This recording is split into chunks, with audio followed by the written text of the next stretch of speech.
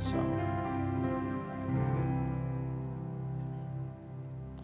man, as I said, it's good to have Sister Melissa and Walt and Judah with us on today.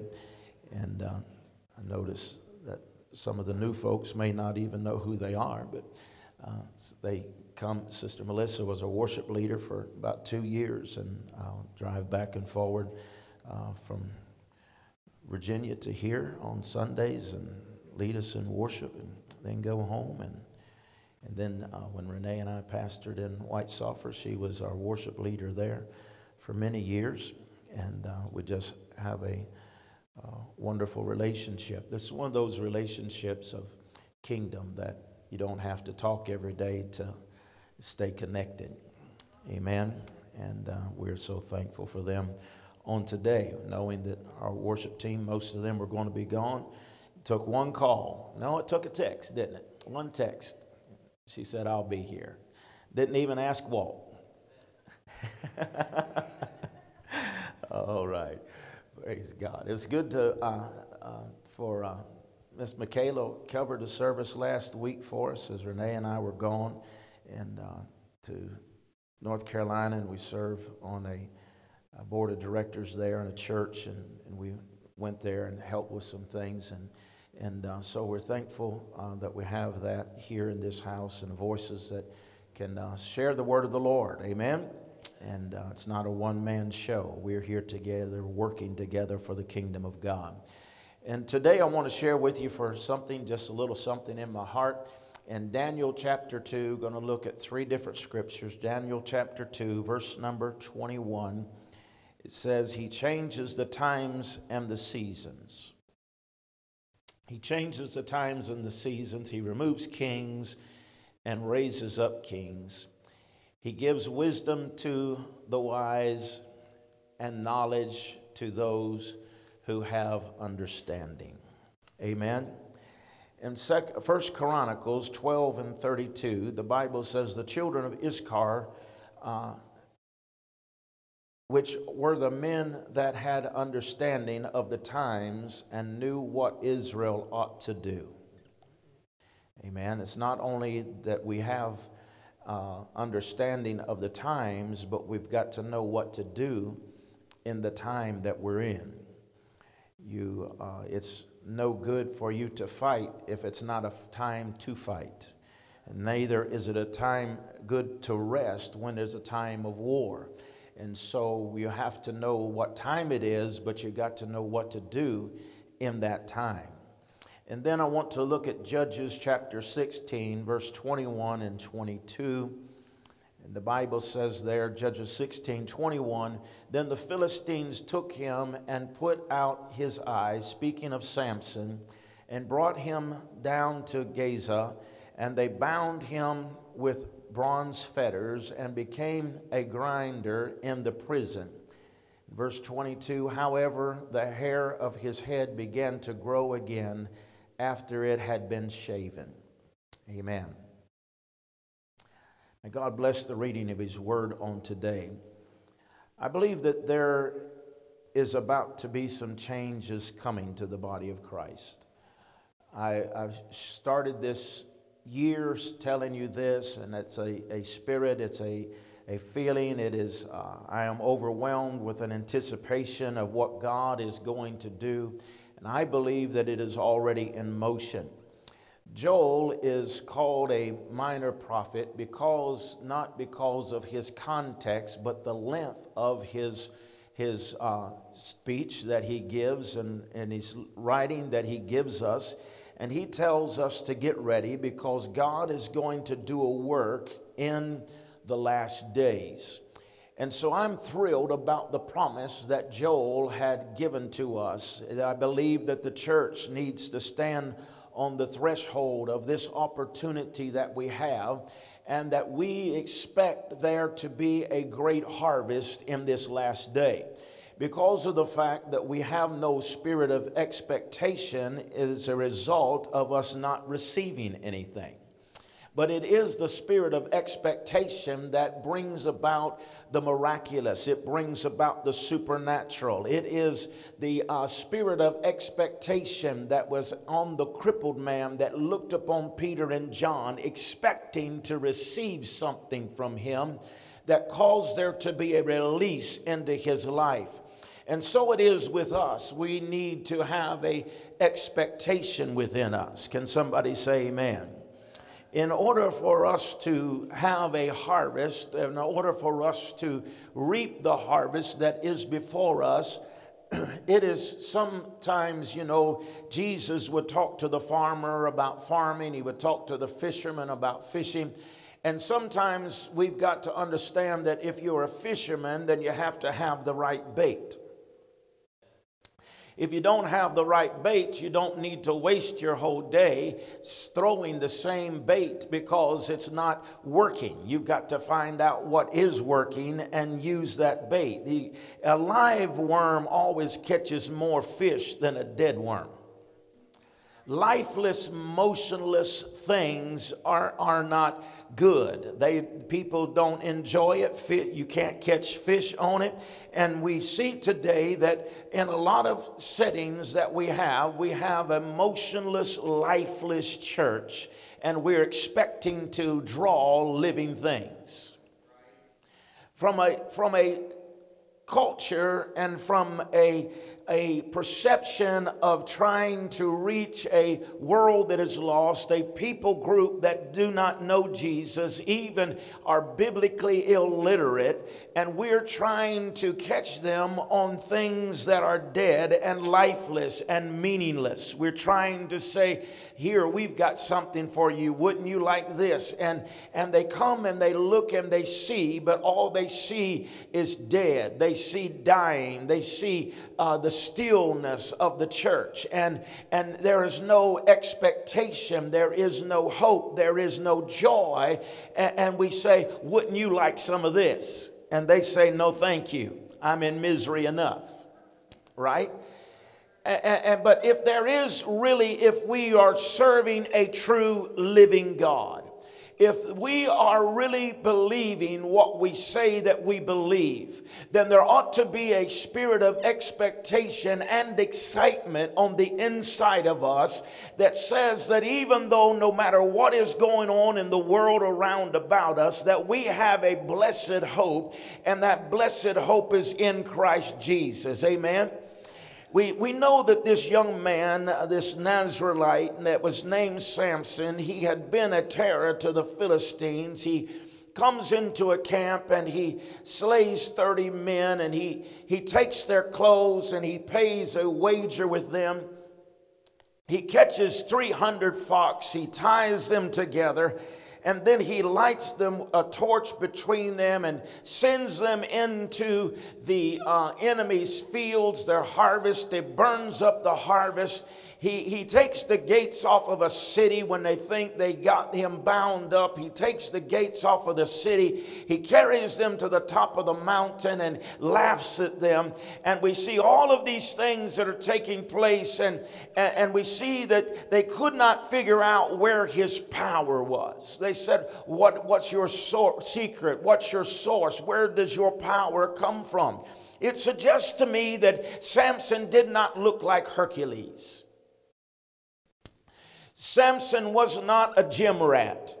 He wasn't bulging biceps out of his shirt and tearing shirts apart. He didn't look anything like that, because if he did, they would know where his strength was. But the fact that they asked him, where do you get this power?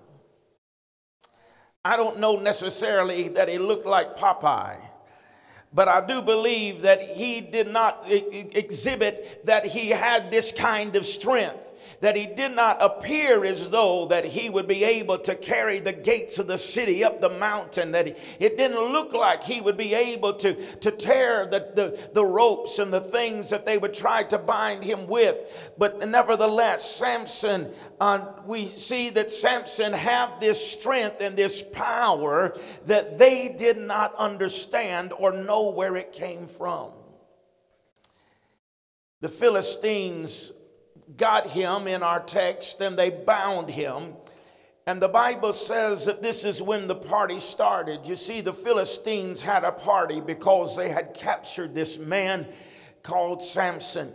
From Samson to Nebuchadnezzar, who revealed his own power through throwing his party in his own honor.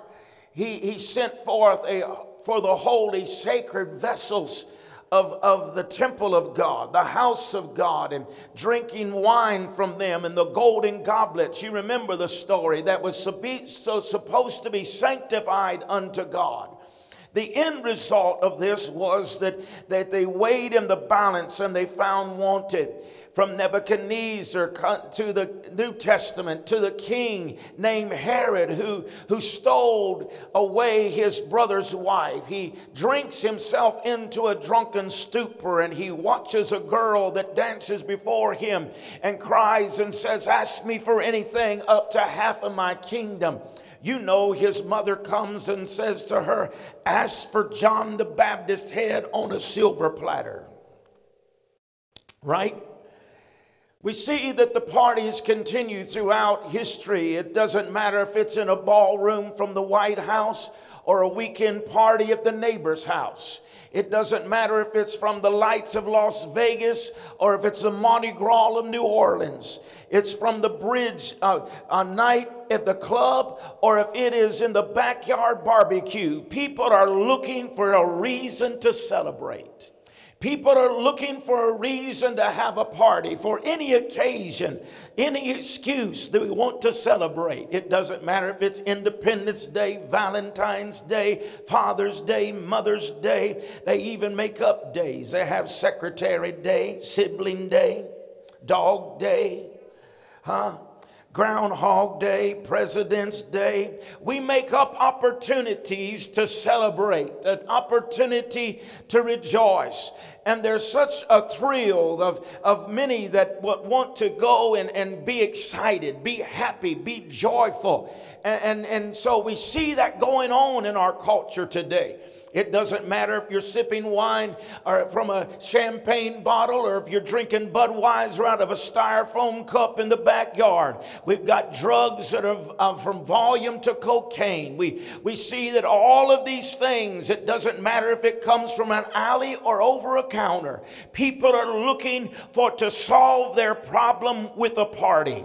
And they're looking at all of the wrong places. And the enemy is trying to cause us to believe that where we can get our answer is in the celebration, when the reality of it is the enemy is going to come for the cover charge. The fact of the matter is that where search goes on and on to try to satisfy the emptiness and the void of humanity. And that is the reason we see them that have gone to the smoke-filled rooms and alcohol flowing and drug-infested parties, is because they're looking for something that will numb their pain. Something to fill the craving of contentment. And many of them once attended church. Many of them once sat under a pastor. They went to the world because they didn't find what they needed in the church. The bait of the world was wiggling. It was moving. It was exciting.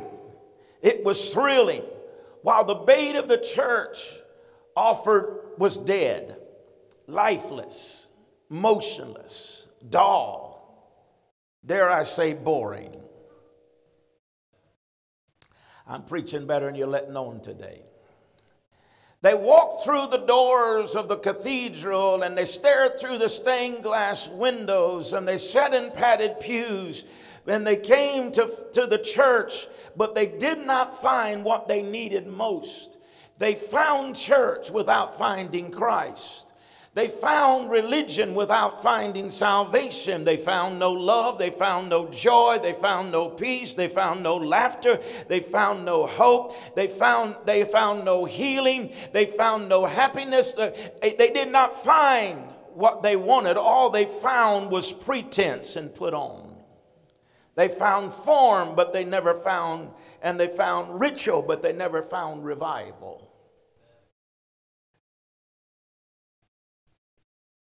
Many places, the music mimics a funeral. Amen. But we did not come here today to mourn the death of a loved one. We come here to celebrate the resurrection of a king. And every Sunday morning, it's not just Easter, but every Sunday morning, every time we come into the house of the Lord, we ought to come as a celebration, not as a mourning service. Amen. The atmosphere that we have to expect and to create, and I say create because it never just happens, you have to create it. You have to be participating. You have to worship. You have to open up your heart to the things of the Spirit and the things of God so that there can create an atmosphere. Because if there is not an atmosphere of worship, then the preaching will be dead and boring.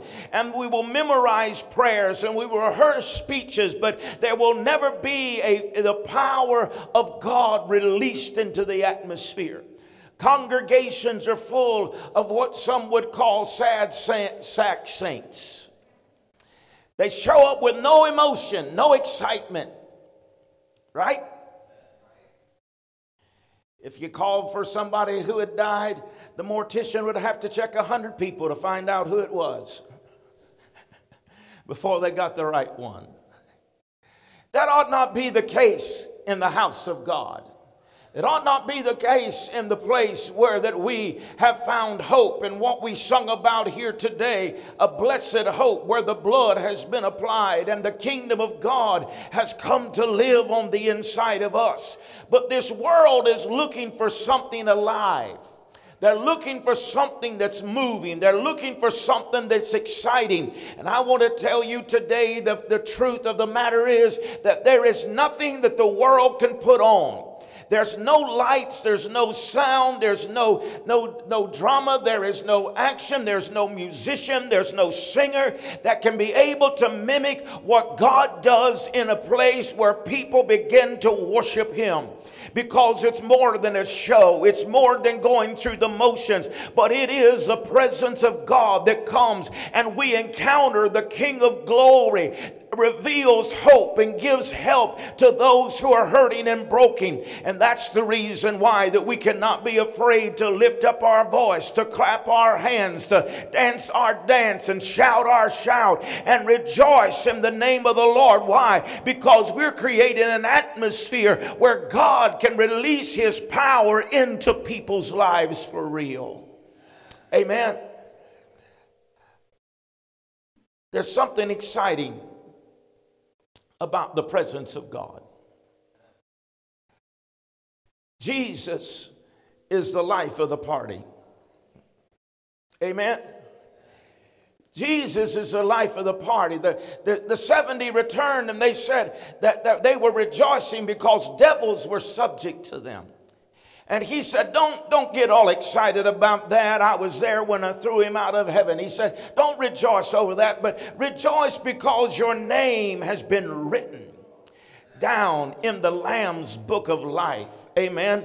I'm excited today because I'm not drinking from an old wine of empty religion, but I'm drinking from a new wine of His salvation, His joy, this Pentecostal experience that I know is real, and He's real in our life today. If He's real in your life today, would you give Him some praise this morning?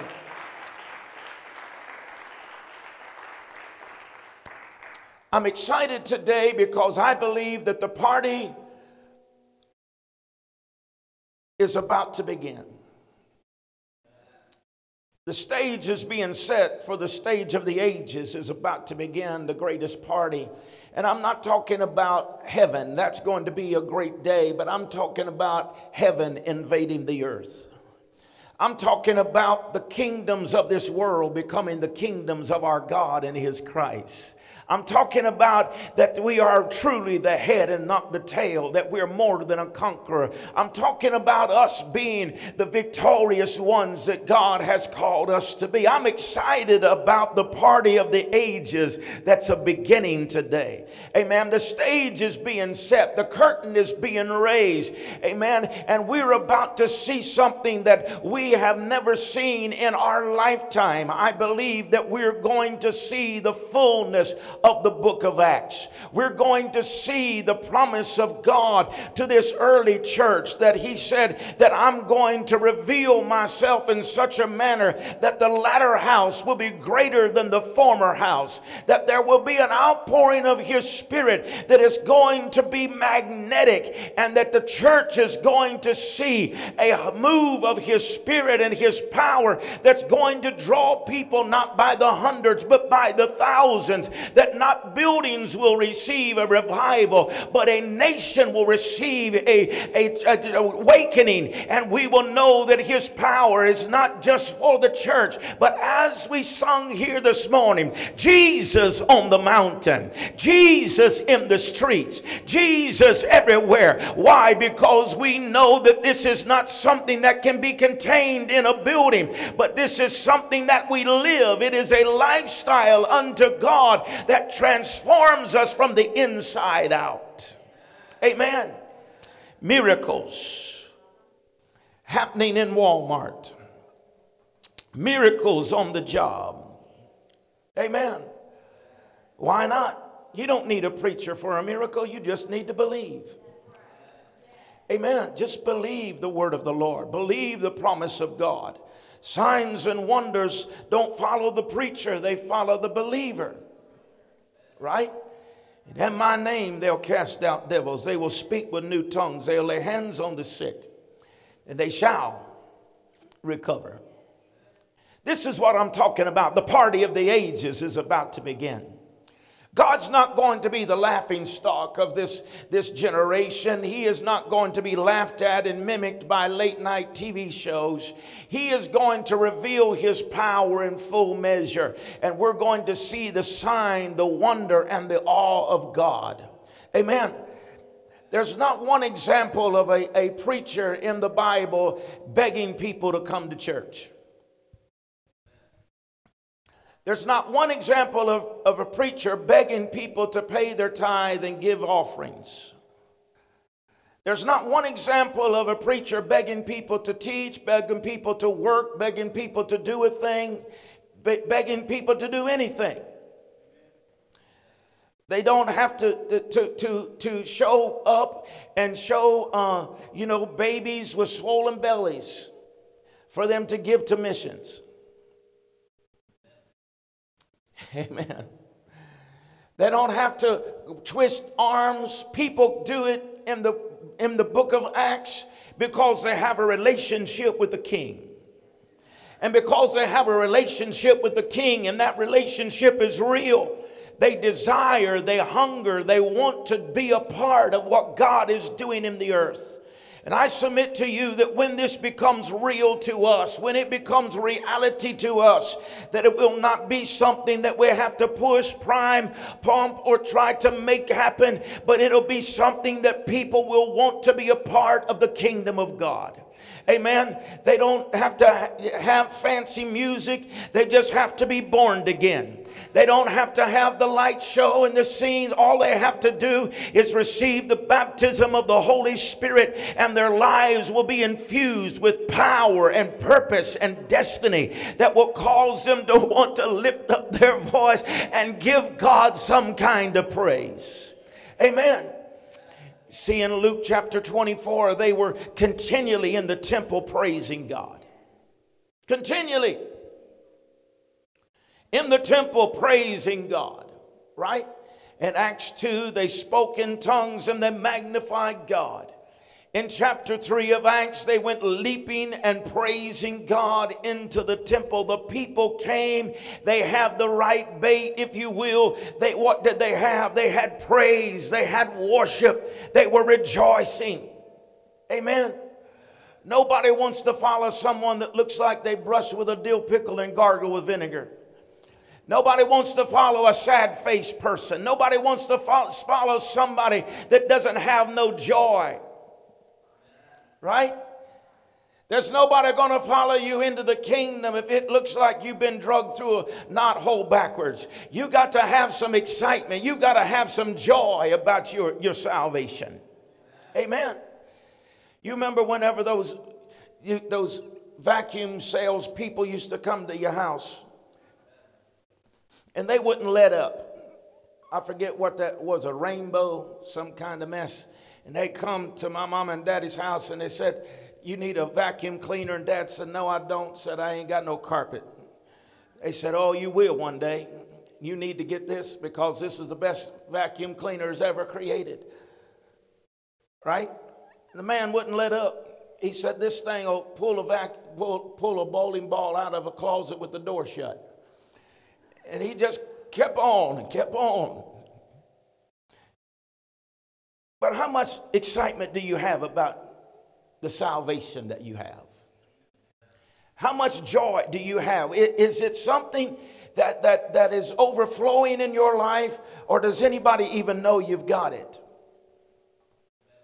You see, because if it is good as we say it is, if we're saved and we're not on our way to hell, but heaven has come to live on the inside of us, the God of glory reigns in us, then there ought to be some kind of excitement in your heart. Amen. But what has happened? We have lost our way. We've lost our way. But there's a change coming. There's a change coming. And I believe that in our text here this morning, that I believe that Samson is a picture of the last day church. He is a shadow and a type. Samson had an anointing upon his life and to conquer every enemy that he ever faced. And no one was able to stop him or match his strength. His strength was supernatural. They could not, as I said earlier, could not figure out where this strength came from. Where does your power source at? What is it, Samson, that causes you to be able to overcome anything that you face or anything that you deal with? And as I said, Samson was a bad dude, wasn't he? I mean, think about it. Go out and catch not one fox, but 300 of them. That's bad. Tie their tails together, put a torch on them, and run them through the harvest and burn up the harvest. Took those gates off of their hinges, took them to the top of the mountain. That's a bad dude, right? He did it in the middle of the night. He took a jawbone of a donkey and killed 1,000 men at one time. Nothing to deal with. He represented the covenant, right? And so the covenant that he has with God has now been cut off or removed from him, and now they are using him for entertainment. Think about that. The individual that once they could not contain has now become their entertainment. The individual that would have this power source that was inhuman now is the laughing stock of all of the Philistines. And they're laughing at him, and he is the joke of the Philistines. And it sounds like the church today. People are laughing at the church and mocking the church, saying, "You said your God can do this and your God can do that." And Samson was put at the grinding mill, going around and around in a circle, but not going anywhere. Right? And as long as we're going on in a circle, going nowhere, we're not making progress. And we've made a lot of busied ourselves about being busy, but we're not making any progress. We're just continuing to go around in this circle, grinding meal, working without reward, believing and doing the same old thing over and over again, but never seeing the harvest, never seeing souls saved, never seeing the kingdom advance, never seeing us taking back territory. But we're not here in the kingdom of God just to go through progress and go through the motions and go through the mundane and the rituals of religion, but we're here to make an impact upon our culture. Culture is not to impact the church. Church is to impact culture. The 7 mountains should be impacted by the people of God. But we've seen as we've stepped back from that the enemy has taken the place. But it's time for us today to quit grinding at the meal of religion and begin to say, I'm believing God for something fresh. I'm believing God for something new. I'm believing God that His word over our life, over our family, over our city, over our church, it will come to pass. It will be performed. And we're not going to keep doing things, going through the motions to hope for another day, but we're believing today that we break this grinding at the meal and not having any harvest. Amen. The Bible said they put his eyes out. If you want to get to somebody, just put their eyes out. Without a vision, people will perish. If you don't have a vision for the future, you'll always stay in the present.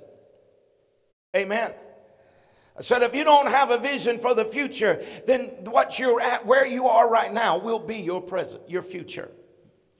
Because you've got to have something beyond where you are. You've got to have a vision where you can see. And if people don't have a vision, if they can't see something, they'll never have anything. Amen. If you can't see yourself being a house owner, then you'll never have your own house. If you can't see yourself being successful at work or at business, then you'll never be successful at it. It's true. If you never see yourself being victorious and being a winner, then you'll never have victory. You'll never win. Right? But you've got to see yourself. You've got to believe that what God has said is true. And the enemy knew that if we put his eyes out, that we can stop him from making progress. And they put him into a prison. If we are constantly going in a circular motion, not making progress, and our vision has been taken away, then we are in a prison and the enemy is laughing. We can come here week after week, Sunday after Sunday, sing our songs, say our sermon, and go through the motions. As long as we're not making progress, as long as we're not making an impact, as long as we're not making a difference, he does not care what we do. So what do you do when you lose your way? When you no longer have what you used to have? You see, because it isn't even good enough to have it if you don't still got it.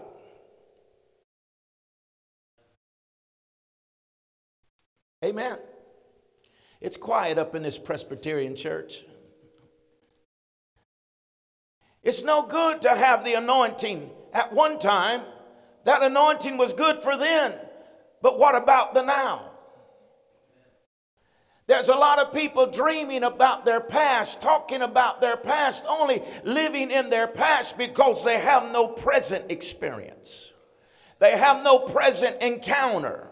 They have nothing to talk about today, so they have to talk about years gone by because today they have no experience with God. And as a result, we find ourselves grinding at the meal instead of making progress, instead of moving forward. But what do you do whenever you lose your way? You no longer have that presence. You no longer have that fresh anointing in your life. What do? You need his anointing afresh. What do? You do what Samson did. What did he do? you remember your past experience.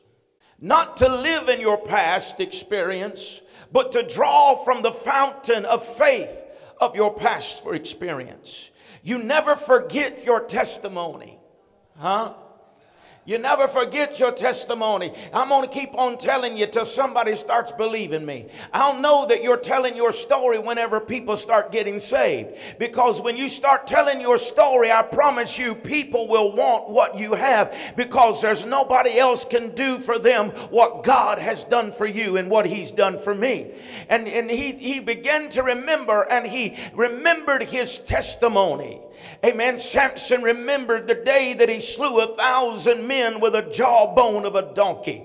He remembered the gates of the city. He remembered the anointing of the Lord that came upon him, and his enemy had him bound with ropes and fetters, and he tormented him, but he broke them away. Sometimes in order for us to move forward, you have to look back and pick up the old jawbone, pick up the old testimony, pick up what God has done for you in the past and bring it into your present, and believe that it's going to propel you into your future, and be like David. The same God that delivered me from the hand of the bear and the paw of the lion is the same God that's going to deliver me from the hand of this Philistine. You see, you don't live in your past, but you build upon your testimony, and you say, I know that my Redeemer does live. I know that the same God that done that for me then, the same God that healed me yesterday, the same God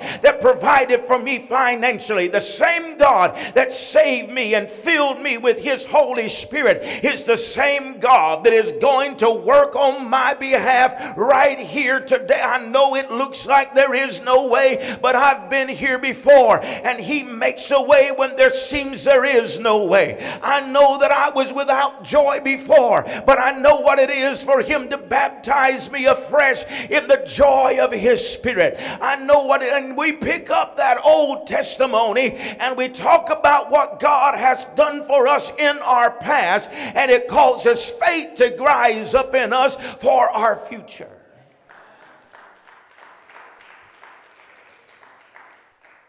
Just look back where He brought you from.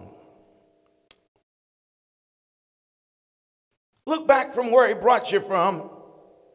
And if you don't have a reason to praise Him, then I just give up on Him. Go ahead and look back over your shoulder and see all of the things that He has conquered for you in your life, and see if it doesn't give you a reason to praise Him. Amen.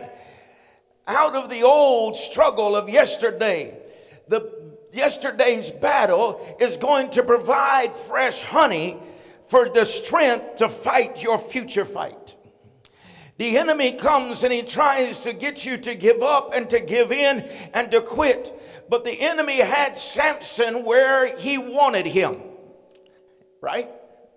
The enemy had him down. The enemy had him grinding the meal. The enemy had taken his vision. He's making no progress. They've got him bound to where they need him and want him to be. And they're having a party, and they call and say, hey, bring Samson out here. Let him perform for us. Let him perform for us. Let him be our entertainment for the night. That's where they wanted him, and that's where he was. And verse 22 slips it in on us and says, however. Amen. They had him bound. They put out his eyes. They had him in prison. However, the hair of his head began to grow again. Hallelujah. However, that word however means what was said in verse 21 don't even matter.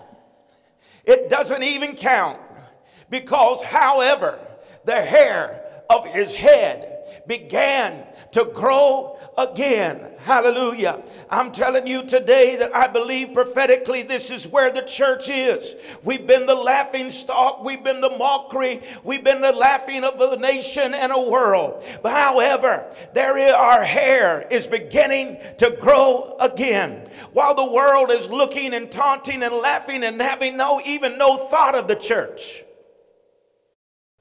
Huh? How many know that the world has no thought of the church? You remember whenever people got in trouble, the church is where they came to. People get in trouble today, they don't even think about coming to the church. They think about coming to the doctor. They think about going to the drug dealer. Huh? They think about going to friends, to folks, to people, but they don't think about the church. It used to be whenever your marriage got in trouble, you thought about the church. Whenever you got sick, you thought about the church. Whenever your children are acting crazy, you thought about the church. Whenever bondages and addictions and bad habits came, you thought about the church. But people don't think about the church anymore. It's not a place that you think about going when you get into trouble. However, the hair on the head is beginning to grow again. Amen. I'm telling you, the hair on the head is beginning to grow again. What are you saying? I'm saying that God is raising up in this hour while the world is mocking, while the world is going crazy, while the world has no thought about the church of the living God being the source that they need in the earth, that silently behind the scenes, while the enemy thinks he has this present day church where he wants them, the hair is beginning to grow again. The covenant of God, the promise of God. There is a people that is getting serious, that the ground roots of when nobody is looking and people cannot see them, but they're tired of the status quo. They're tired of the mundane. They're tired of the religious rigors of religion, and they want a real manifest presence of his spirit. They want to see the last day promise of God. They want to see the book of Acts for themselves. They're tired of reading about it. They want to experience it. They want to encounter it. They want this generation to know that there really is a God in heaven that answers by fire. Not just a storybook, not just a good tale, but it is real. It's got to be real on the inside. And I believe that this last day church needs to understand where we are, the times and the seasons that we're in. Yes, there's trouble on every hand. Yes, it looks like America's going to hell in a handbasket. But however, the hair on the head is beginning to grow again. The presence of God is available to us in this last day. He said, I will pour out my spirit on all flesh. Your sons and daughters will prophesy. I'm telling you today that the hair is beginning to grow again. There's a fresh wind of his spirit that is breathing upon this last day church, and we're going to see the signs, the wonders, and the miracles. We're going to see the goodness of God. We're going to see his grace flood the earth as it does the heavens, and we're going to know that the goodness of God is in the earth, not only for us to experience every once in a while, but we live in his glory. Live in his glory. This is where we are. However, the hair has begun to grow again. There's a shift. There's a change in the atmosphere. God is doing something in the spirit that has not yet manifest completely in the natural. But the hair is beginning to grow again. Amen. Samson finds himself in this place. And they're laughing at him. They're mocking him. He is the entertainment for this evening. However, the hair has begun to grow again. He asked of another generation, I need you to help me. Every major move of God, I know it's been a while since I've talked about this, but every major move of God requires multi-generational participation. You will never have a major shift or even see a major shift in the scriptures without there being multiple generations connected together. Neither will it happen in this last day. But Samson understood. He said, I can't do this by myself, but I need some help. And the scripture is clear. He says he asked a young lad. He asked another generation, can you lead me to the stronghold of this generation? Can you lead me to the stronghold that is holding up this whole nation? Can you lead me to the pillars? And while Samson could not do it himself, he inquires and asks another generation, and because another generation is willing to help and to participate and lead him to the pillars that the Philistines was built upon. All of the leaders were there. All of the people of authority were there. All of them were there in one place. It was holding them up. And so it speaks to me of a stronghold of the Philistines. And he says, if you can lead me to that place. And another generation leads him there. And so multi-generations get together, something great can happen. And he led him to the strongholds. And he asked God. He said, the Philistines were laughing and mocking. And he asked God, God, would you just one more time? Just one more time. God, just one more time. I believe that ought to be the prayer of the church. God, I know we don't have a whole lot of time, but just one more time. Just one more time, would you visit your church? Just one more time, would you show signs and wonders and miracles? Just one more time, would you bring healing to the broken and joy to those who are filled with sorrow? Just one more time, would you cause laughing to be in the streets again? Just one more time, would you heal our nation? Just one more time, would you send a great awakening that will transform and change our nation and our world? Amen. And while the Philistines were laughing, the lad was leading Samson to the pillars that held up this generational bondage. And he leads him there. And while they're still laughing and taunting, all the while, however, the hair on his head was growing. I'm telling you today, don't get your eyes caught up on the news media. Don't get your eyes caught up on all the mess of the world is going on. Keep your eyes upon Jesus, the author and the finisher of your faith. You're not going to get no hope from CNN, Fox News, or nowhere else. You're not going to get any joy out of the things of this world. But if you keep your eyes fully upon Jesus, while they're laughing, the hair is going to begin to grow. The covenant is going to get strong. The grace of God, the power of God, the anointing of God that He has promised this last day church is going to be revealed. And while there's a laughing going on in the streets, we're going to tear down the strongholds that keep this generation hostage. We're going to take over the addiction. We're going to take over the pornography. We're going to take over the strongholds of hell, tear down the spirits of oppression, and declare the kingdom of God has come unto us, and we will not relent. We will not give up. We will not back up, because there's a fresh wind, there's a fresh anointing, there's a fresh sound coming from heaven, and we're going to release the sound of heaven into the earth. We're going to release a hope into the earth, and they're going to know there is a God in heaven. Amen. We're going to remember the goodness of God and pull down every stronghold. Amen. Every stronghold. I don't have time to back up my theology, but I believe before the church ever leaves here, we're going to undo, outdo, and overdo everything the devil has ever done, and there's not going to be a trace of a devil. Why? Because the kingdom of God has come unto us. Amen. You can't read this book and tell me that what God has promised is now happening. Neither can you tell me that God is a liar. So therefore, we've got to believe that however the hair of our head is beginning to grow again. Huh? There's more.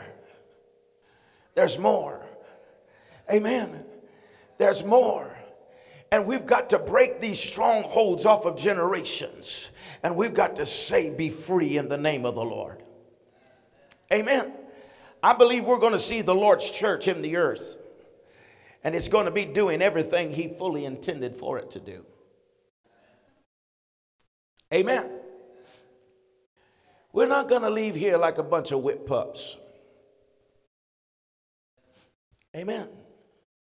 I used to sing a song back whenever I was a kid, I'll see you in the rapture.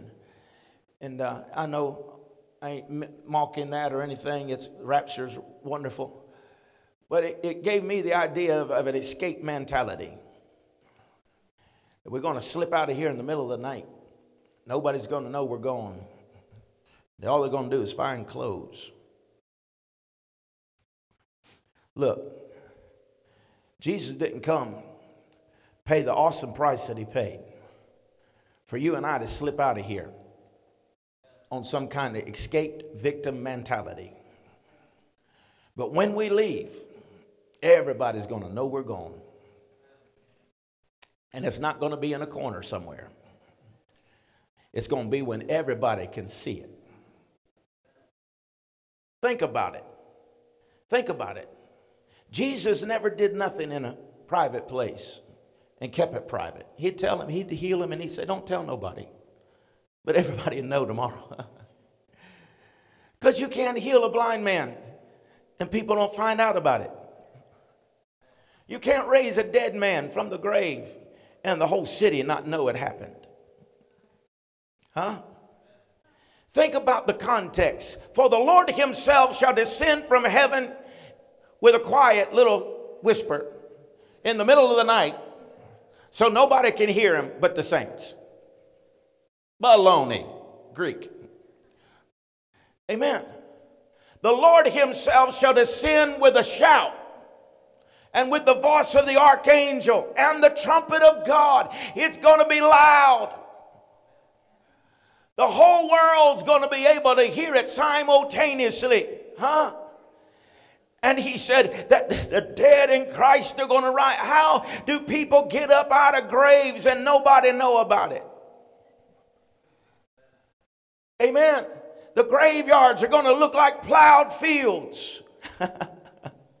Where the saints that have went on have come back to once together be raptured up and to go together to be in the clouds of glory. You see, it isn't some secret thing, my brothers and sisters. Neither should your relationship be a secret thing. God has enough secret undercover agents. He needs somebody that'll share their testimony. Amen.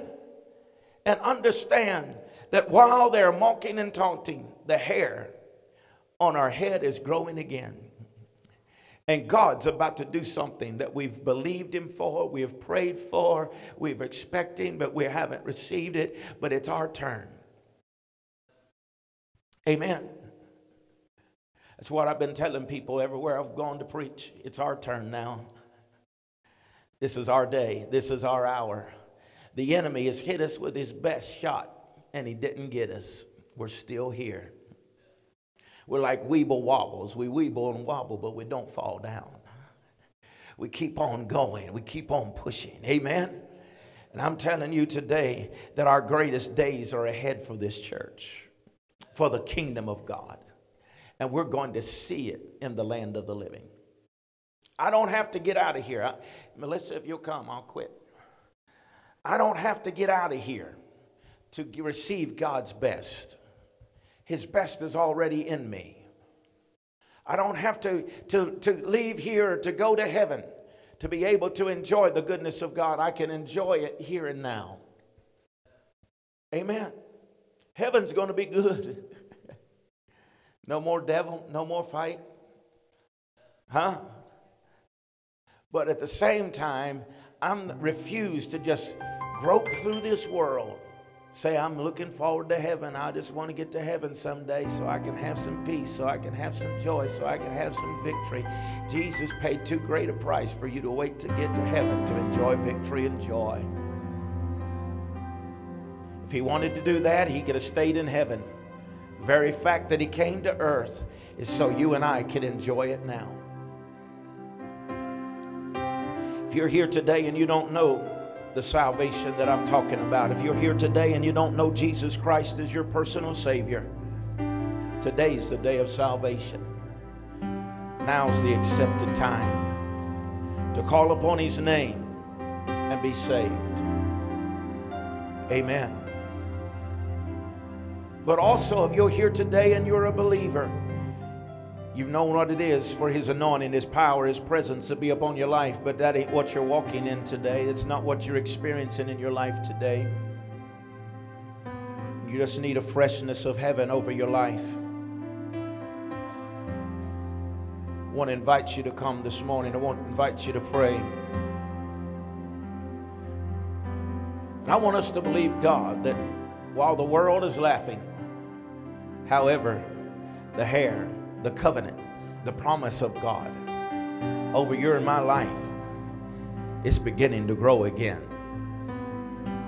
The enemy thought he had us where he wanted us, but he cannot take us out because the hair is growing again. Amen. Stand with me, please.